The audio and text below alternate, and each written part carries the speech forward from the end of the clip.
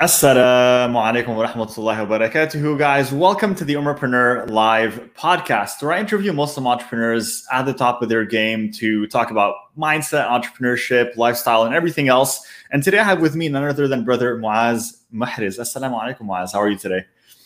Wa alaikum assalam wa rahmatullah, Brother Abi. Thank you so much for having me. I'm doing great. Alhamdulillah, alhamdulillah. The pleasure is all mine. And just to kind of give our listeners a bit of background on what you do and who you are and why I wanted to bring you on. So Brother Muaz is the founder and CEO of Halal Investor. And this is actually, the way I discovered him was on Instagram. And I think that's where he's active the most. So definitely check him out on Instagram, Halal Investor. And what he does is, and what Halal Investor do essentially, they provide tools, education, and insight to help people, and Muslims specifically, better manage their finances in an ethical way. They have a website, they have social media pages where they give helpful investment tips, philosophies, insights, and wisdom from investment experts, also while exploring what it means to invest your wealth in a halal and ethical way in our modern day. So it's going to be a really interesting discussion. We're going to talk about investment, about wealth building, and all kinds of topics that I'm sure will be beneficial to all Muslims to listen to, because we know this is extremely important for us right now. How can we grow our wealth as a community while doing so following Islamic principles, right? So bismillah, super excited, Brother Muaz. Thank you so much, man. Let's dive right into it. Are you ready? Likewise. Do it. Let's do it. Bismillah. So let's start right at the beginning, brother. Share with me a little bit about what even inspired you to, start this initiative and become an entrepreneur, right? Yeah, absolutely. So I actually work right now. And it's kind of anti-entrepreneur right now, but right now I'm kind of a 9-to-5 work, and what I do is I'm an investment analyst. So I've been in the finance industry for a while, and just kind of learning about different things about how our economy works, how the finance industry works, and specifically I kind of honed in on investment analysis because I thought that's where I could, have the most halal career, if you will. Investment analysis is just basically, looking at investment options and deciding whether or not they're a good investment for the long term. And specifically, I focus on stocks. So what I do right now in my day job is I basically research stocks. I write reports on them. I answer questions about stocks for the company that I'm working with. And so what got me thinking about the whole halal investing space is that, there's this huge gap within the Muslim community, regarding the understanding of what a good investment is and how to properly allocate our financial resources. And then at the same time, there's the other side of, what is halal and what is haram? Because, let's face it, our financial system, the global financial system is very riba based. It's very interest based. So it can sometimes feel like everything about it is haram. So, but in fact, that's not true, right? The al-asl fil umur al-ibaha, in Islam and in the Sharia, the default state of everything is permissibility. So the idea is to look for, start with that concept in mind and avoid what's haram. But there are plenty of opportunities for Muslims to invest their money in a halal way. So that's what got me starting. I started the blog, halalinvestor.net. You guys can check that out. I have some articles there you guys can read about just kind of the basics to getting started, about how to think, time horizon, risk tolerance. These are very important concepts that Muslims need to understand. So it's really just about bridging that gap between understanding, that our deen doesn't discourage growing our wealth, but at the same time, knowing the actual practical world issues of investing and being smart about it at the same time. So it's really about bringing Muslims and elevating them up to that status, because there's this misconception that investing your money in the stock market or investing your money in general is gambling or is like gambling, especially when the word stock market is used. So I'm really just about kind of clarifying those misconceptions and sharing what I've learned so far in my journey. That's really, really nice. And I love that, you looked at something that you realize is in need and people could definitely benefit from this information. There's a lack of resources available. You decided, why not provide that myself? And I think that's what entrepreneurship really boils down to. It always boils down to, realizing that there's a certain problem or maybe a certain lack in a certain area of the market and then trying to fill that gap. Now, you specifically decided to focus on Muslims, on serving Muslims, right? And listening to you, it sounds like it was just your natural thought process. But I want to dig a little bit deeper with you and find out why you chose to specifically help Muslims versus just saying, I'm going to create, an investing advice blog or resource for everyone, right? Why specifically Muslims? Well, there's two reasons for that. First of all, it's a very untapped niche. So it's an unserved market. So that's essentially what it comes down to from a, quote unquote entrepreneurial or business perspective. But in the same spirit, the Muslim community is dear to my heart, has always been a part of my life. And we're always trying to find ways to serve the community. And back in the day, I used to do a lot of volunteer work and whatnot. And I got to a point of realization where it's great to do all this work, fi sabilillah, and help out and that sort of thing. But I feel where Muslims can really make a difference is using their own expertise and in their careers, whether you're a professional and you've got a job and you want to expand and do something within your field to help the community, or you just want to start a brand new business. Essentially, the idea is if you want to serve the community best, I think it's one of the best ways to do that is to contribute with our diverse ways of expertise. So that was my line of thinking that, if I'm going to contribute to the community, I let's kill two birds with one stone, for lack of a better word, and use our skills to help the community. Inshallah. And I love that. And it's great to see this happening because I'll be honest with you, and I think this is something that we are kind of seeing in our generation. And I know, actually, that's unfair to say. Let me pause there because the older mashallah, the older generation, they've pioneered many things. At least myself, I'm in Canada here. So for Muslims in the West, or like I think for you you're in the UK, correct? No, I'm actually also in Canada.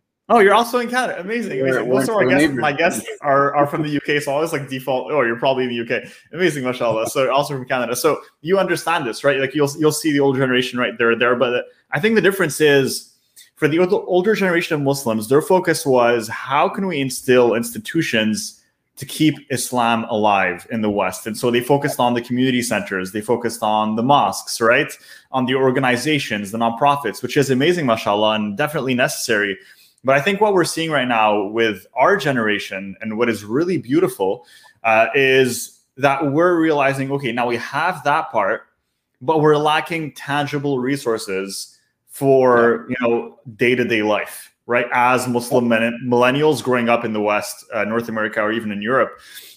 And so it's nice to see entrepreneurs like yourself that are, pioneering different initiatives to kind of help fill that gap, mashallah. And I like that you said, why not use our skills to be able to benefit the community, to benefit the ummah? And I think if we can all have that perspective and try to think of ways to do that, we'd be in a much better place. So I love hearing that, mashallah, brother. I want to continue this conversation by asking you what your mission is with Halal Investor, right? So I know we talked about what it is that you do, right? But I want to, again, dive a little bit deeper here and kind of talk about your mission really, and what is it that you envision for the Muslim ummah and what you hope to bring to these Muslims that follow you.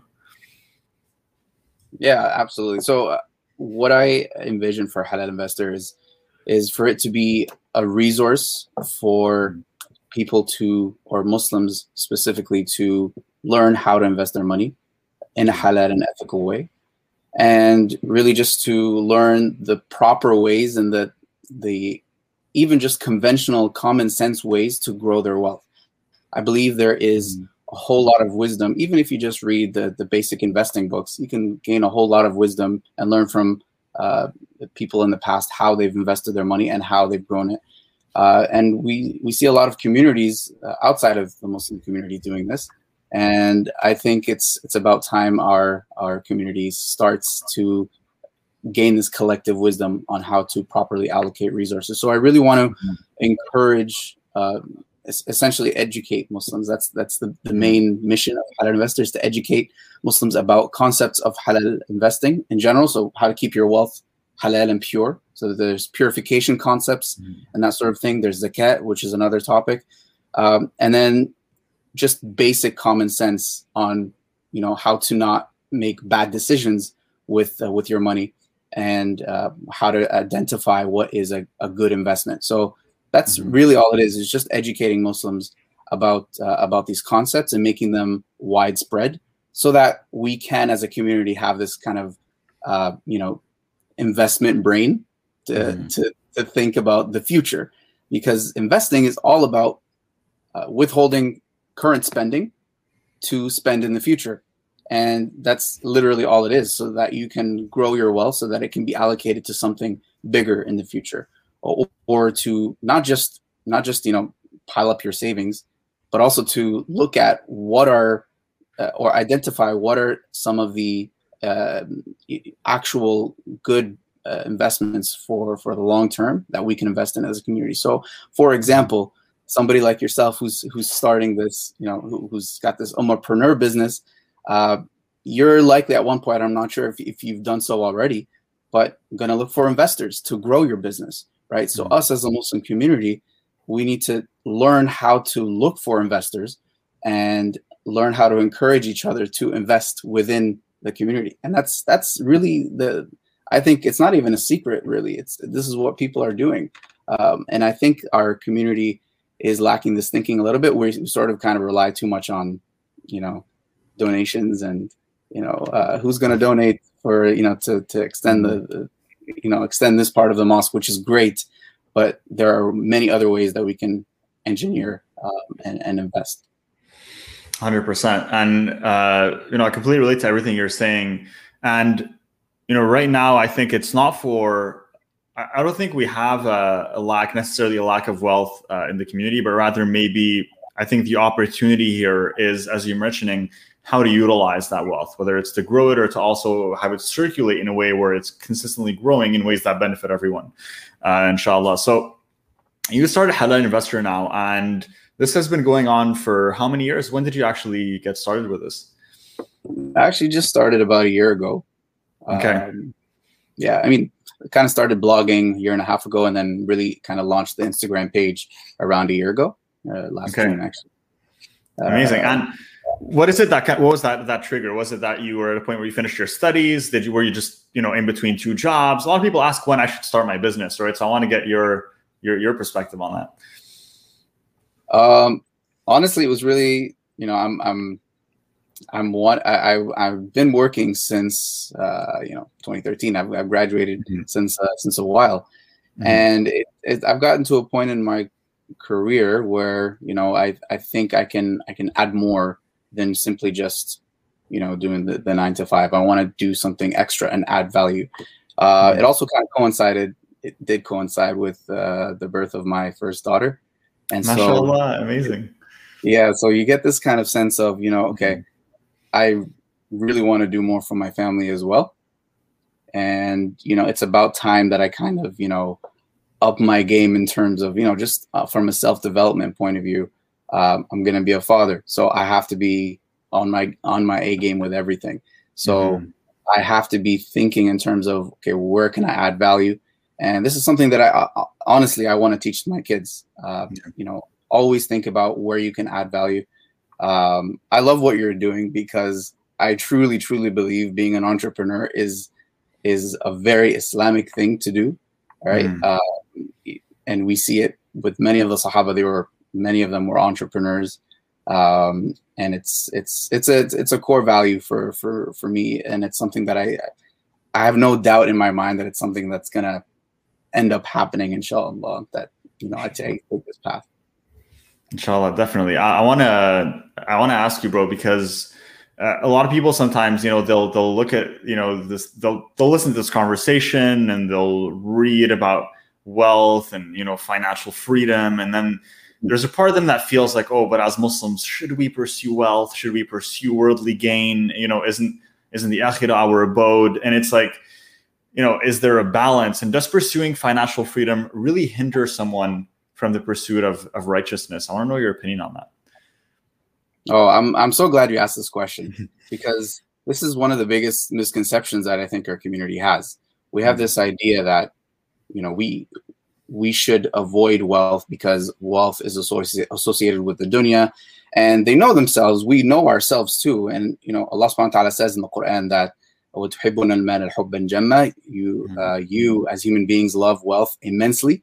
So it is natural for us to feel like, okay, we're going to get attached to wealth. So there's this in our brain, we have this kind of, direct correlation. But with the right mentality, I truly, truly believe, as a believer, how one should be is to train ourselves to look at wealth as a tool more than anything. And not just that our wealth, if we have the right conception of wealth in Islam as Muslims, that wealth is not really ours. Any wealth that we have in our bank account or under our mattress or in the stock market, in our investment accounts or our homes, anything that we think we own is not actually ours, but it belongs to Allah subhanahu wa ta'ala. And what that means is that this wealth that's been given to us is an amana. It's a trust that's been placed upon us. So we therefore have a responsibility. So when we start to think about wealth as a responsibility, and we have to allocate these resources as stewards of the ummah, then I think that the mentality really starts to shift and starts to become, okay, I need to gain this wealth so that I can better serve the ummah. And by gaining financial freedom for yourself, personally, there's so many more pros than cons, in my opinion, especially with the right mindset. First of all, yes, it's a good thing to be financially free. Why? Because you can have more time for your family, more time for the ummah, more time for the community, more time to contribute to things that will actually make a difference, more resources to actually make a difference. And it's also, maybe it's not talked about very much, but it's also psychologically beneficial to be financially free because you're less stressed about just making ends meet, right? And that's a very real thing, right? And if we go to the other extreme, poverty is actually a very negative thing in terms of if we're talking about the general masses. Poverty results in a lot of negative things. It results in crime. It results in people despairing of hope. It has a lot of negative effects, right? Doesn't mean people who are poor are less than others. In fact, the Nabi Sallallahu Alaihi Wasallam chose to be someone who lived with very little means, right? So it's not necessarily a direct correlation, but it's saying that the effects of poverty are very, very negative on humankind. And that's why we have zakat, right? We give our wealth to those in need so that we can alleviate the negative effects of poverty and so that people can live generally more positive lives and generally have a better outlook on life and better mental health ultimately. So that's my perspective on wealth. I really think we should, instead of focusing on avoiding wealth and avoiding, talking about it or avoiding the possibility of it being something that you love too much, focus more on, okay, how do I cope with wealth? How do I, train myself to look at wealth in the correct way? Like anything, it's a tool, like many things in this life. Mm-hmm. Definitely. And I like what you said about it being a tool, because I think the key here is that, there's definitely a way where you can still very much have an active pursuit of wealth, right? And really pursue it earnestly and work on your business. And one of your goals being, we do want to acquire more revenue in our business and, so we can create more amazing products and services and keep growing and keep serving others. And I think all of it ties together, right? Because when you don't have enough revenue in your business or even income, you can't do as many things as you'd like to do, whether that be even going to Hajj or Umrah with your family, or whether that even may just be something as simple as providing for your family. SubhanAllah, there are in many du'as that the Prophet ﷺ has taught us. There is, one part of the dua will be, Allahumma inni a'udhu bika min al-kufri wal-faqri, right? Oh Allah, I seek your protection from poverty, right? So even the Prophet ﷺ used to seek Allah subhanahu wa ta'ala's protection from poverty. So you don't seek protection from something that's good for you, right? You seek protection from something that's not necessarily very good for you. And that's exactly what it means. So subhanAllah, it's definitely, I think, a mindset shift that we need to have. Now, I want to talk about investments a little bit, because you have a really interesting way of, sharing with people, with your followers, and I love that. Whether certain stocks or investment vehicles are halal or haram. And of course, I know you're sharing your opinion simply, and that's really all you can do. But I want to ask you, what do you usually look for when you are evaluating if a specific stock or investment vehicle is halal or haram? Are there certain things that you're kind of looking for to evaluate these things? Yeah. So broadly speaking, you want to make sure the business itself that you're investing in is not fundamentally doing something that is against our Islamic values. Mm-hmm. So common things are, a business that makes all of its revenue from interest, such as banks, anything to do with alcohol, casinos, firearms. There's kind of a difference of opinion about that, but generally speaking, it's not something that we encourage, especially because a lot of the companies that manufacture weapons are often actually used against Muslims. So it's kind of, I don't want to say political, but it's kind of the reality of it. Mm-hmm. Even though weapons are also a tool, they can be used in both good and bad, right? So there's a conceptual thing there. But generally speaking, you want to avoid companies that fundamentally do something that is against your values as a Muslim. So really, that's what it first comes down to.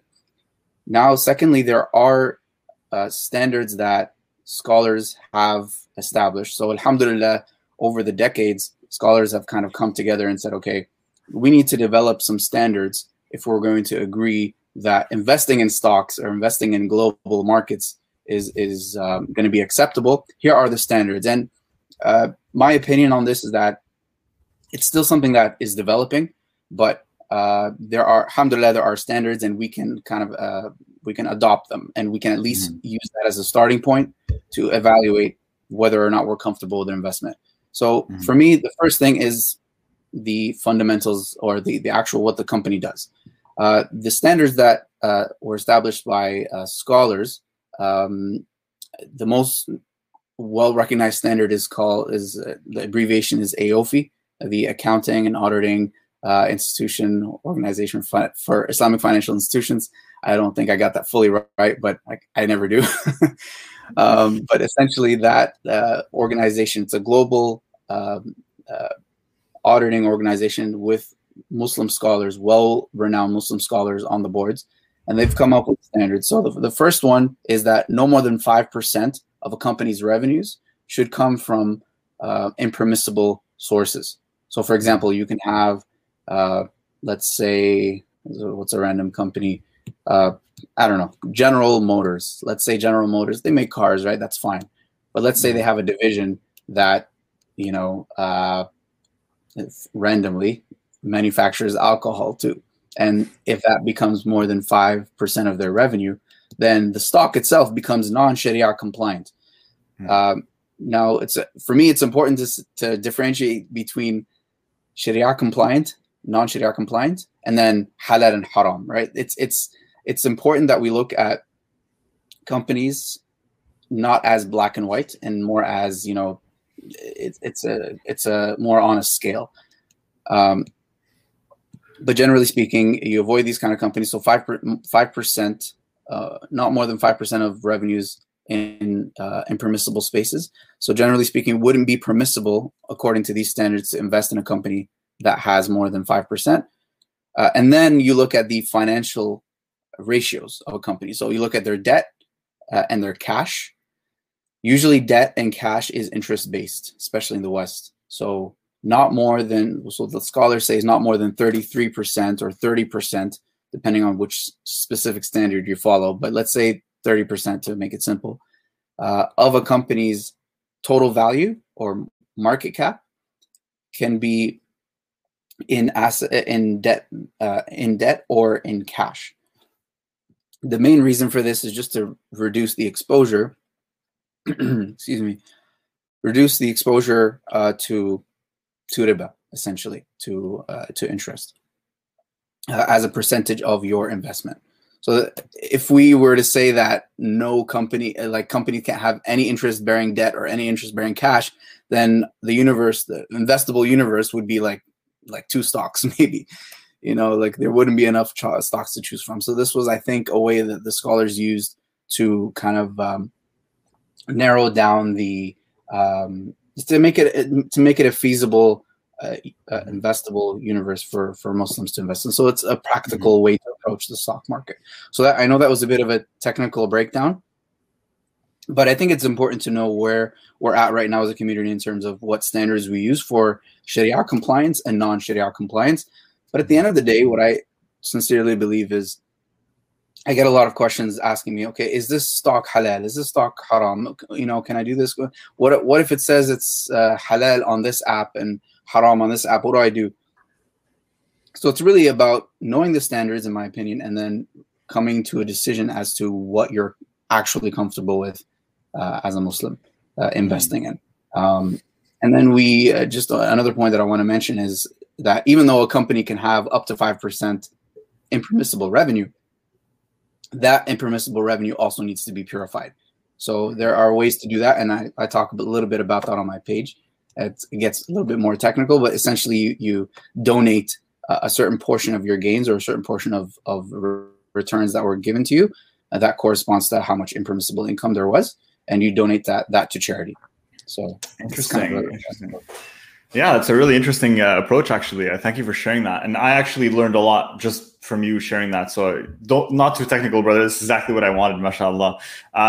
So I know you probably get, tons of questions. And I'm sure you do, because I'm not even in an investment account. I mean, Omarpreneur, we share information on entrepreneurship. And I think every other day we're going to get someone asking us, oh, is this halal or haram? Is this halal or haram? And I want to talk about that for a little bit. I want to actually put a little note here since we're bringing up this conversation, okay? Because we get so many of these questions, but I mean, at least for me, number one, these questions have nothing to do with our expertise, which is business and entrepreneurship. So there are other types of questions. And there are questions that you probably, if you're listening to this and you ever, reached out to us or thought of reaching out to us, you probably don't want our answer, right? On whether something is halal or haram, at least for us at Omarpreneur, because I am in no way a scholar, or I am in no way, qualified in fiqh or a mufti or anything really that would qualify me to be able to tell, And so you should not be reaching out to me to find out if things are halal or haram. And I won't give you an answer. I don't usually give people an answer because I don't want to get into that and misguide people and take that risk. I might have my personal opinions, and that's my personal opinions. But I think what you said is interesting, which is you want to teach people how, what the scholars have essentially determined are the factors to look at so that they can come to their own conclusions, right? And I think that's a really interesting approach, and it's a very powerful approach because, I don't know, there's so many Muslims right now that just, they'll kind of go to anyone to ask, is this halal or haram? And I think, at least for myself, I don't know, you should go to someone more qualified. I mean, am I wrong with that? I don't know. It might just be my perspective, but I feel like, just because we're a Muslim company doesn't mean that we're qualified to tell you what halal or haram is. I think, we should raise that standard on who we listen to when it comes to these things. I just want to know your opinion on that. I mean, I might be way off, but please go ahead. Yeah, no, I agree with you 100%. I mean, yeah, people, and believe me, the amount of DMs I get on Instagram, is this halal? Is this random cryptocurrency that just came out? Is it halal? And it's like, right. So first of all, I'm not a scholar, right? And where did this, random crypto come out of? Like, I have no idea about it, right? So it's like, what we need to first understand is that there are scholars out there that have a specialty in Islamic finance, and those are probably the best people to reach out to or gain wisdom from. What I do is I learn from those people, from those scholars. Whether it's I talk with them directly or I learn from their publications, and I relay that information to the community. That's what I kind of focus on. But I'm not a scholar myself, and if I give an opinion, it's like this is what I'm comfortable with. So the second thing we need to realize is that, like I said, it shouldn't be looked at as black and white because, and like anything in economics or business, nothing is black and white, and you can probably say this the best, right? There is no black and white about anything. There's a lot of judgment that you have to make in business. So same thing applies to looking at a stock or any business. It's a unique business. It's a unique entity on its own. So you have to look at it and just kind of evaluate, have your own criteria. Are you comfortable investing in it? And there's so much innovation also happening in the finance world, cryptocurrencies, NFTs, just new concepts. Human beings are always developing new ideas. So new businesses are coming out, new stocks are coming out, new IPOs, SPACs and whatnot, new financial instruments. And unfortunately, well, we're getting there, inshallah, but the scholarly community takes time, and rightly so, to look at all of these different things that are happening in the finance world and make a judgment about it. And then on top of that, it keeps developing over time as we understand more, as the scholars as well understand more, and consult experts, because the scholars also consult experts to understand what's happening, right? They have to take their Islamic knowledge, the fiqh knowledge, and apply it to the dunya. So it's not an obvious thing. So that's what people need to keep in mind. So in the meantime, we have to use our best judgment as people, and we need to, I think, as a community, try to move away from this black and white thinking of this is halal and this is haram. Rather, we need to be sincere about what we think is truly permissible. And if we have a doubt about something, then it's okay to stay away from it. But I think we need to move away from looking for a free ticket or an answer from somebody that, okay, this is halal, let's go for it. Because I've seen that so much. This cryptocurrency is halal, let's go all in. Or this stock is halal, let's go crazy. Or like another one, I don't know if you've been keeping up with AMC and GameStop. You might have heard about this in the media. Yeah. But people asking me, is GameStop halal? And it's as if they want to get a free ticket to say, okay, this person said it's halal, so let's get in on it. But the problem with AMC and GameStop and these stocks, or how they've been trading, is that it's pretty much borderline gambling. And as a Muslim, does that sit well with you? Or are you just kind of lured in by this and you just want that free pass? Okay, I can invest in this, or I can try this out. I can, are we looking for free lottery tickets kind of thing? So I completely agree with that. We need to move away from. And I completely agree. I just want to make a note on that, because I think that's an important distinction to make, which is really great that you've touched upon it, which is, are you investing in a stock because you believe in the company and you believe in its potential and growth, or are you investing because you think there's like a pump and dump happening right now and you want to catch the wave, right? Or there's going to be a short squeeze and this is it, like get in on it, and that's the thing. In that case, you're gambling, right? So as well, I think here the intention behind it is also important, because are you investing in GameStop because you believe in GameStop? Are you investing in it because, I can maybe ride this wave, right? And I think depending on the intention, that actually makes a difference. It makes a difference in does that qualify as halal? It's an interesting perspective. Absolutely. Yeah, it's and it's a very blurred line too, right? Because you can actually find an argument for GameStop if you wanted to. There are arguments for it. There are people out there that are saying GameStop is going to be a good investment because XYZ. They're coming back. They have a new CEO or what have you. But I don't think so. But and again, not an opinion, but or not advice, I should say. But I think this is very important. Personally, I'm very much a believer in long-term investing. I think that's how a lot of the wealth is made. And what I personally like, this is just my own experience, and I don't think long-term investing is necessarily the only way to do it. But I think it's been proven the most sound way. I mean, there are studies out there. For example, Fidelity Investments, they have their own discount brokerage where people open an investment account with them. They did a study on all the investment accounts and their performance. So apparently the investment accounts that traded the most, that did the most frequent trades, buy and sell, performed the worst. The best performing accounts or accounts of dead people, believe it or not, because they just, you know, their stocks haven't moved, they haven't been touched, right? It's in an estate or something, and it's just kind of growing. Or people, they forgot about it, obviously. So the second one is people who forgot about their investment accounts as well. So those are on average the higher performing accounts. So it just goes to show that if you invest in business and growth, you'll see that over time. And this is what all the investment legends, and you read any investment book, Warren Buffett, Peter Lynch, all these guys, this is what they will tell you. So it's about gaining that knowledge as a community. I think we, you know, it's like, again, the whole halal gambling thing. I think we need to move away from that. It's like either, oh, the stock market is gambling, I'm going to stay away, or the stock market is halal, so let me get in on some quick money action.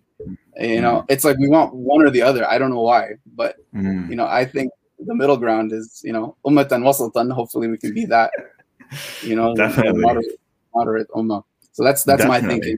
Kind of philosophy I want to teach, or I want to, you know, also, you know, just kind of discuss with people and learn from. I want your opinion on something, and I know this is going to be your opinion, but right now, and this is more for me, to be honest, than for anyone else. So I'm gonna try to squeeze your brain a little bit for this. Right now, where, you know, the market has seen a lot of ups and downs over the years, right? And for people listening to this, I'm sure they're aware of some of the crashes that have happened. Most notably, probably the most recent one was the one I believe was in 2008, right? The one when essentially all the banks went bust. So there was a lot of market crashes that happened recently, and a lot of people have been predicting, I think, for the last 4 or 5 years, maybe even longer, that the market is again nearing a crash, right? And then it was predicted during COVID, and some people said, oh, the crash happened in COVID when the market, you know, was red for a little bit. I don't think it was red enough to be able to be honest, to be qualified as a crash, but maybe. But anyways, what I'm trying to say is a lot of people think a crash is imminent.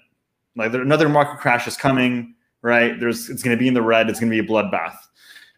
And for that reason, they've been waiting, right? They've been waiting, and maybe they've been waiting since 2016, since 2017, and, you know, waiting for that crash. They've been saying for a while, you know, this is going to happen. It hasn't happened yet. And the truth is, and we know this, I'm sure you know this as well, even better than I do, but like the Feds have been pumping a lot of money into the stock market to keep it green, especially during COVID, to be able to prevent a crash. Now, I want to ask you this. Okay, because we're talking about long-term investing, and I want to give some tangible advice here to people listening. I want your opinion on this. Talking about tangible investing, right now, we're faced with two possible situations or outcomes. Of course, there's the possibility of a market crash happening, right? And we don't know. I mean, at least for me, I don't know if that's going to happen. If it's going to happen, then when? Obviously, it's going to be hard to predict, but is it going to happen? So I'd love your opinion on that. Number two, at the same time, we're also witnessing a lot of innovation, right, within this sector. And you just talked about this, right? We're witnessing cryptocurrency and NFTs.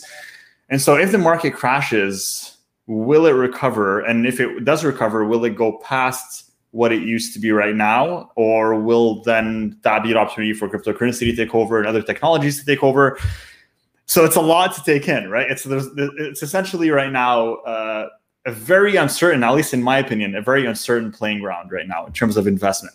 And I'd like your opinion, how you see things going, where you think this market's going to go, where you think cryptocurrency is going to go in general. And is it a good time right now for someone who hasn't invested to get in right now, where, of course, like the market's pretty high and a lot of stocks are at their all-time high right now?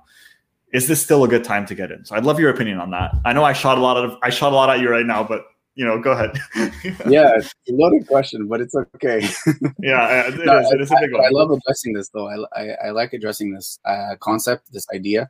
So I'm going to start off by saying, obviously, nobody can predict the future, not with certainty, right? The second thing that I want to say is the question. It's a very common question, and it comes from like a thinking of, I don't want to lose money. The truth is, a correction can happen, and a correction will happen. And anybody will tell you that. Any investment professional who has been in the industry for decades will tell you that a crash can and will happen eventually. When? We don't know. Personally, what I think is a crash kind of did happen in March 2020. That was a market correction.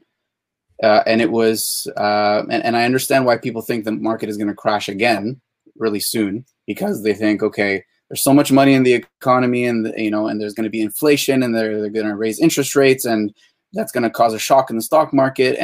But for me, at the end of the day, what I've seen is that markets are very, very resilient. The economies in general are very, very resilient, as long as there's this mentality of growth. And you can say all you want about the U.S. government and the different empires that are out there in the world today, China, U.S., what's going on.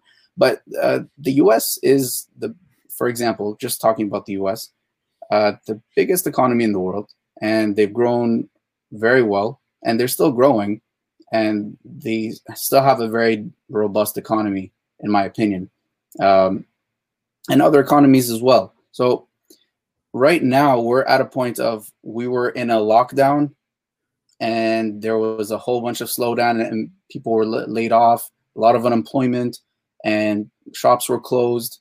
But now we're going back in the other direction, which is good, where things are starting to recover, and economic indicators are only indicating that things are heading in the right direction. So for me, like those are the ground facts. I don't know how I can use that as a way to justify or conclude that the market is going to crash tomorrow.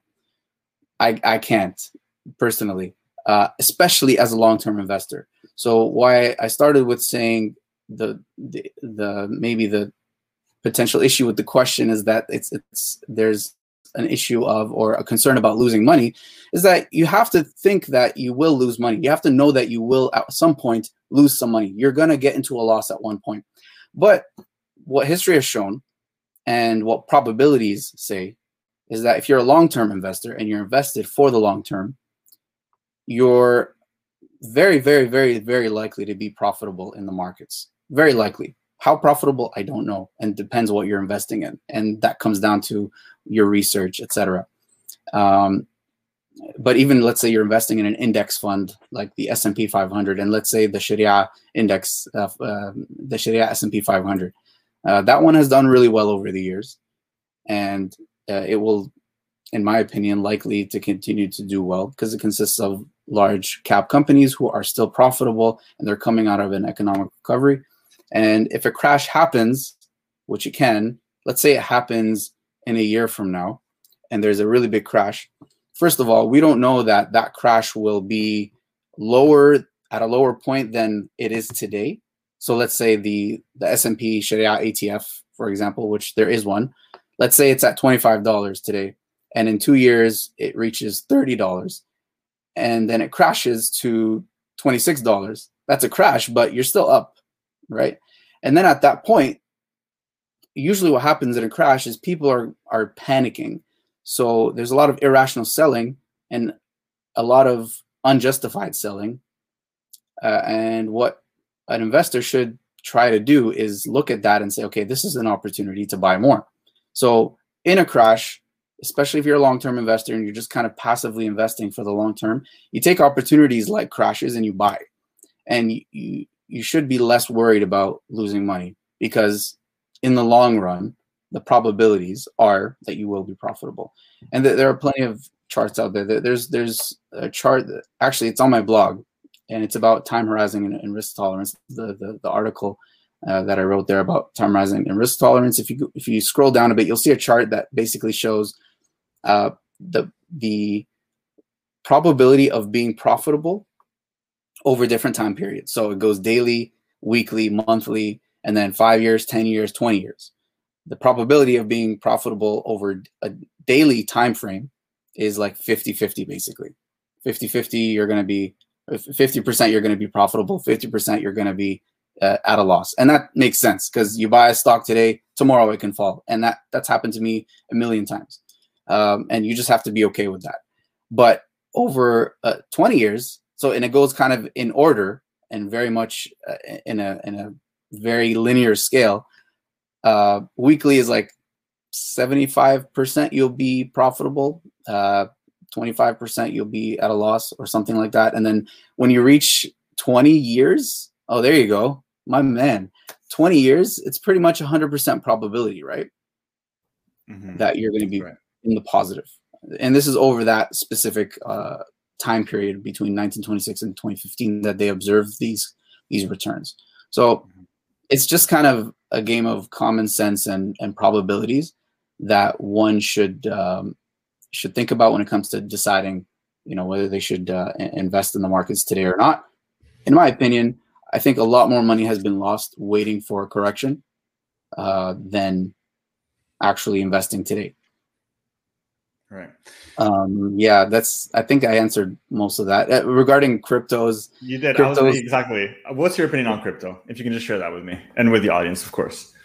Yeah. So cryptocurrencies, I think they're definitely a significant development in the financial technology world, and just I think they're going to be pervasive in a lot of different industries because of not just cryptocurrencies, but because of the blockchain technology, right?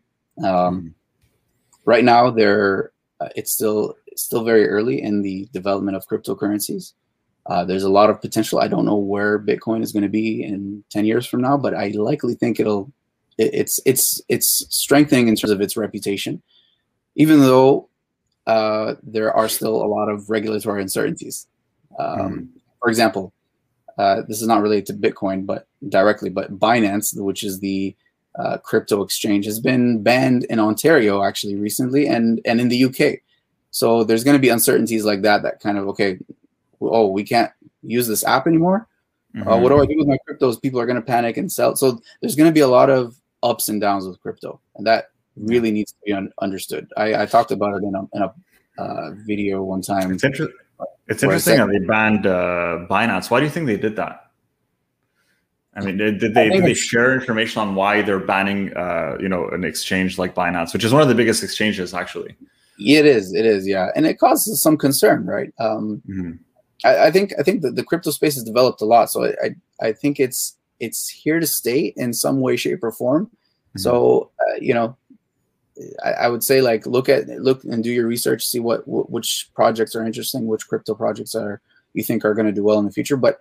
Why they banned them, it's just a regulatory thing. So the main idea behind cryptocurrencies is that they're decentralized and not regulated by any government or central bank, and so they're digital. So there's just a lack of certainty right now as to how they're going to be regulated and framed. And Binance probably has a lot of specific specific regulatory issues or things that relate to its buying and selling and showing of information and how things are exchanged, that the regulatory bodies like the SEC and or that version of in the UK that basically don't yet know how to regulate in a certain way. And what you need to understand about regulators is that they're very they want to have control over how things operate, and they also take their time. And because they take their time while the crypto space is developing, they're going to surprise us from time to time with, okay, actually, so here's our decision about what we think about exchanging this crypto. China recently banned financial institutions from trading cryptocurrencies as well. So governments also have an issue with cryptos. I know it's banned in Turkey. Because they want to have control over the monetary supply and just generally because money is very different than just investments and assets, right? Money is literally how you exchange value. It's the medium of exchange. So if it becomes that there is another medium of exchange outside of the government's control, it's very concerning for governments, and I understand that. So we have to keep that in mind when it comes to cryptos in general. For sure. I wanna ask you before we dive into some audience questions as well, inshallah, to see. I know there's a few that came in from our listeners today. I want to ask you, what are some some practical tips that we can give to the Muslims listening to this that they can take to grow their wealth sustainably and in a halal way? Is there any tips that we can give them to our listeners today? Yeah, definitely. So you guys, so the first thing that I would consider is, first of all, understand your financial situation. Mm-hmm. Understand how much money that you have that is investable. So what I mean by investable is that you can risk it, and you don't mind losing some of it or a big portion of it. And you can pretty much not lock it up, but you can have it in mind to invest for 3 to 5 years at least. So this kind of money, it's not money that you need in the immediate term. So first of all, figure out how much money you need in the immediate term. So emergency expenses, usually 6 to 12 months of, your basic living needs. An amount of that amount is good to have, or is important to have as an emergency savings. So first establish that. Understand how much debt you owe if you have any debts, and then set a plan for paying that off. Ideally, once you've paid that off, then you can start investing. But I don't think there's necessarily one right answer. I think somebody can start slowly investing. So that said, if you have identified that, okay, let's say I have $5,000 or $1,000, whatever the number is, that I don't need today, I don't need in the next 2 years, I don't need in the next maybe 3 years. I want to do something with this money. I don't want it to just sit there. And then think about, okay, what goals do I have, right? Many of us have the obvious goal of, I want to grow my savings so that I have a bigger pot of money in retirement. That's a very common goal. So, okay, let's start with that. Your time horizon right there is at least 15 years plus, depending on your age, of course. So understanding how much money you have to invest, and then go ahead and open a brokerage account. Go ahead and open an investment account. All right. There are many out there like TD Ameritrade. If you're in the US, UK, there's a whole bunch. In Canada, there's Questrade. There's CIBC Investors Edge. There's so many that you can choose from. And then what I would do is simply start by getting your feet wet. And I know a lot of people say, oh, you should open a paper account, which is like fake money, basically. I personally don't believe in that. You can if you want to, but I don't think it gets you very far. It's more, in my opinion, for trading, if you want to try certain trading tactics and look at charts and whatnot. But as a long-term investor, I think the important thing is to start and get a feel of how it feels for your money to get invested, move up and down, and understand how that feels. Start with that amount, and then designate a small amount that is feasible for you to consistently contribute into that investment pot over time. And then in terms of what to invest in, if you're a complete beginner, I would start with a halal ETF. For example, you've got the Wahed Invest ETF. The ticker symbol is HLAL, and then you've got the Sharia Portfolio ETF, which is the S&P 500 one that I mentioned earlier. The ticker symbol for that is SPUS. These are common ones that I just put out there.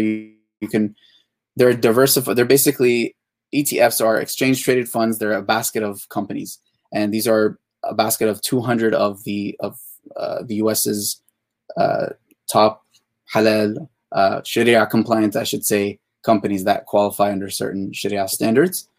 That's a good way to just literally start the journey and let your money get invested. Why it's good to start with an ETF is because it's diversified. What that means is you've got companies, you're spreading out your risks so that you're not investing in just one company.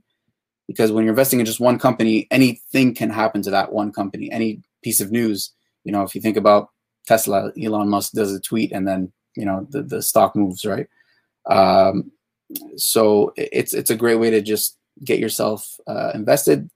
ETFs don't move a lot, so it's kind of a warm up into the markets because they have like 200 stocks, so they're not going to naturally move like individual stocks. But then once you're more comfortable, you can start researching individual stocks.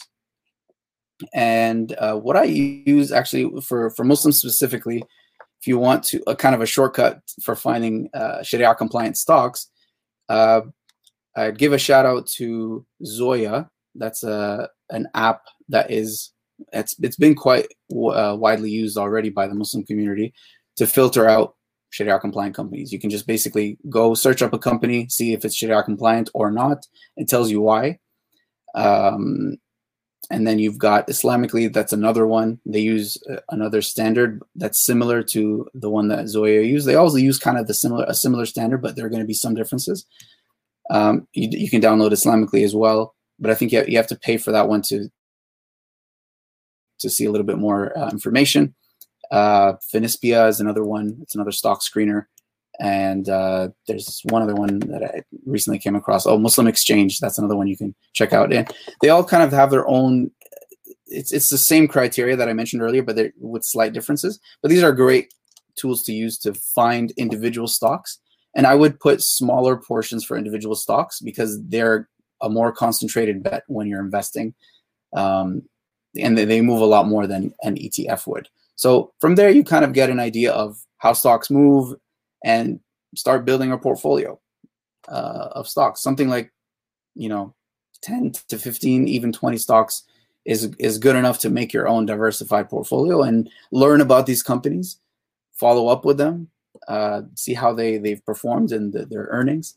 There's a lot that one can do, but honestly, there are so many different types of risks you can take when investing in stocks. So just understand how a company has performed over the last 5 to 10 years, how its stock has performed, and you can kind of get an idea of what you can expect. It doesn't indicate what it's going to do, but you can get an idea of the volatility or how much risk you're putting your money into, and then from there you just get a feel of why stocks move the way they do, and but you need to give them time. All right, that's a very important thing, especially if you believe in the company and you believe in its growth. Thank you so much for sharing these tips, brother. I think it's definitely a big list that now someone can note down and they can take this in pretty much as a masterclass. So shout out to me for bringing you this podcast and to Muaz for joining me today and sharing these tips. Really, thank you so much, brother. Jazakallah khair, because this is all about giving value to the listeners and giving them some tangible advice that they can walk away with and benefit themselves in entrepreneurship, business, or even in life in general. And we've definitely done that today. Now, I want to dive into some questions by the audience. We actually have a few that came in, and I'd love to share them with you. I think there's some really good ones here. So one of the questions from the audience that we have from one of our viewers on Facebook is this. Would you recommend a financial investor or a strategic investor when it comes to business? Which one does Muaz think is better and for what type of organization? So I think, of course, that's a matter of opinion, but do you have any thoughts on that? Financial versus strategic? I'm trying to kind of understand the question specifically. So financial, usually to give people also kind of an idea of what that is. So in business, financial is someone that's going to come in and just put their money into your business without necessarily having an input. And a strategic investor is one that will invest, but will also have a say in decisions in the business. So they'll essentially take part in the strategy and not just with their money as well. So that's the key difference there. Okay. That makes sense. Yeah. So if you're talking about somebody who's going to be investing in your business, that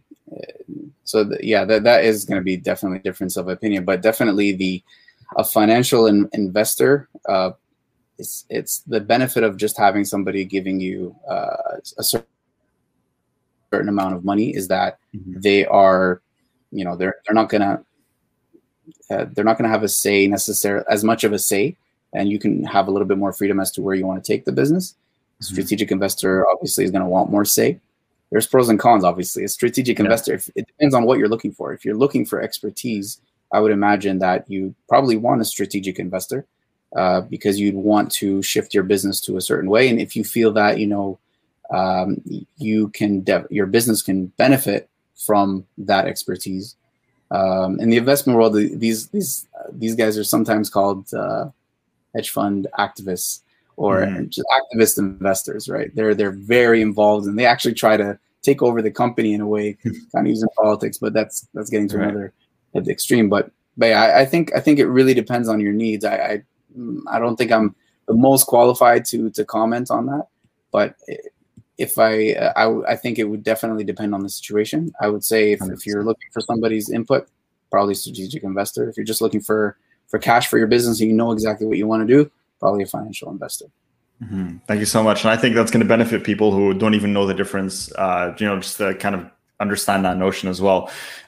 We got a great question. I think we answered it on the podcast, but I'd love for you to just kind of give maybe a quick recap for this. I know the answer, but I want you to share the answer. So I'd like to ask what investment philosophy one should have while investing in stocks to make the maximum profit out of it.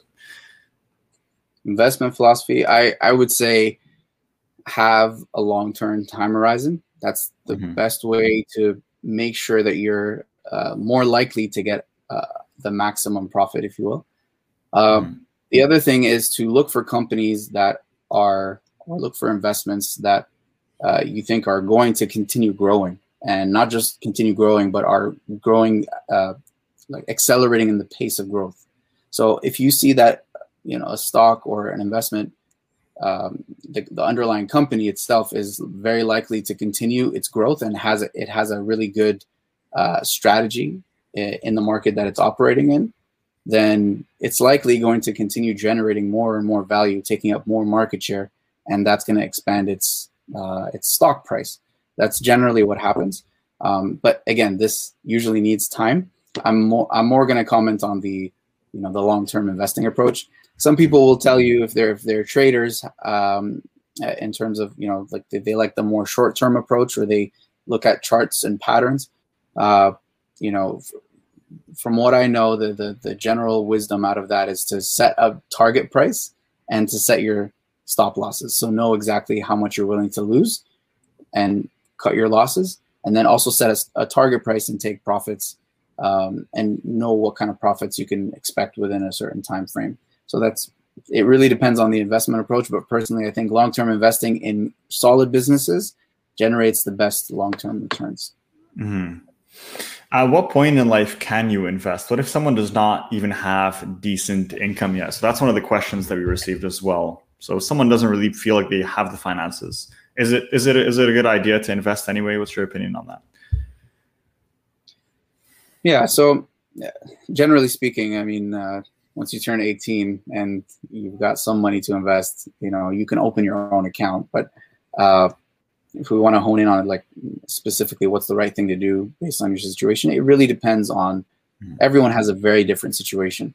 But I do encourage as much as possible for people to start investing early. So the earlier you start, the better, because time really, really, really makes a difference in terms of compounding returns over time.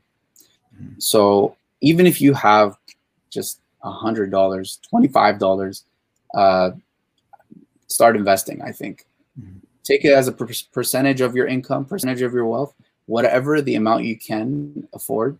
That's it's not an absolute need for your living. Try to allocate some towards investing, and you'll see that snowball over time, right? So if it's not a great time right now, inshallah, one day it will be a better time for you to start putting more. But the idea is to get started and get comfortable, and you just want to see the evidence in front of you of it, of that actually materializing. So I think it's important to start, like you say all the time, Abby, when's the best time to start a business? Now, right? Right now, 100%. It's right now. An idea. Right? 100%. I love that, brother. And you even mentioned earlier in the podcast, and I think it falls in the same vein, which is, you want to flex that investing muscle, right? You want to build it up a little bit. You want to get that experience under your belt, get comfortable with it, get comfortable with the losses, the gains, so that when you're investing higher amounts, you're not scared when you see red for a little bit, and you don't panic right away and sell all of your shares. So definitely lots of value to be had here. So jazakallah khair for that, brother. Actually, number one, what's in store for the future of Halal Investor? What can people expect from you moving forward? What are your plans for the rest of the year and maybe even the next few years? Yeah, inshallah, for now, I plan to put out more content, just to educate people a lot more, and just kind of gauge what people are interested in terms of content, what other content they're interested in.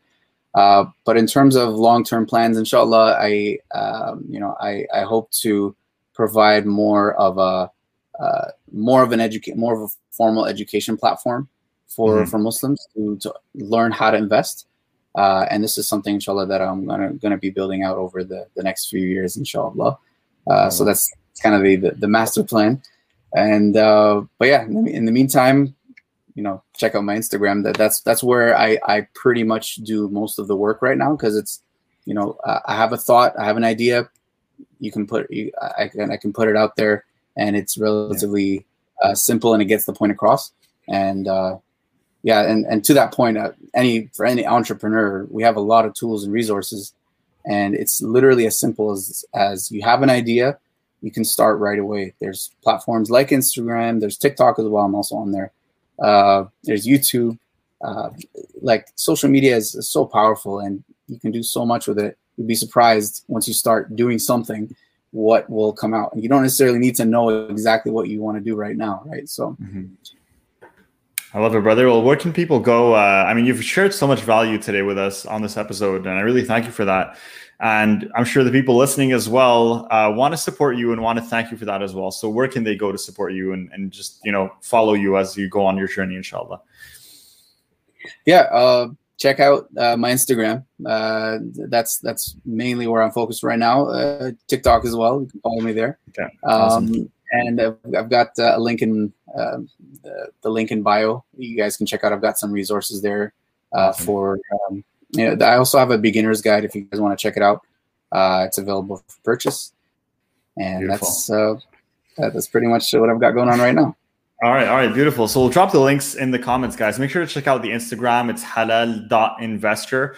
Or just search Halal Investor on Instagram, and you'll find it, inshallah, as well. If you want to go check out the website and the blog, lots of beneficial content on there, including some of the concepts that we talked about long-term investing and how to invest and grow your investments over time. That's going to be at halalinvestor.net. Okay, so check that out as well when you have some time, if you want to learn more about investing and growing your wealth in a halal and ethical way. Brother Muaz, this has been an absolute honor and pleasure, brother. Thank you so much for joining me on this podcast. I really enjoyed it. I learned a lot today, so I'm sure our audience did too. Jazakallah khair. And as well, for all of you guys who are listening, you know the drill, guys. Make sure to subscribe, rate the podcast, and show us your support. Follow us where you need to, whether that's Instagram, Facebook, YouTube, wherever. Just search Umarpreneur and you'll find us as well. And we'll see you in the next episode. Take care, guys. Assalamu alaikum. Wa iyyakum. Okay, pleasure is mine. Assalamu alaikum.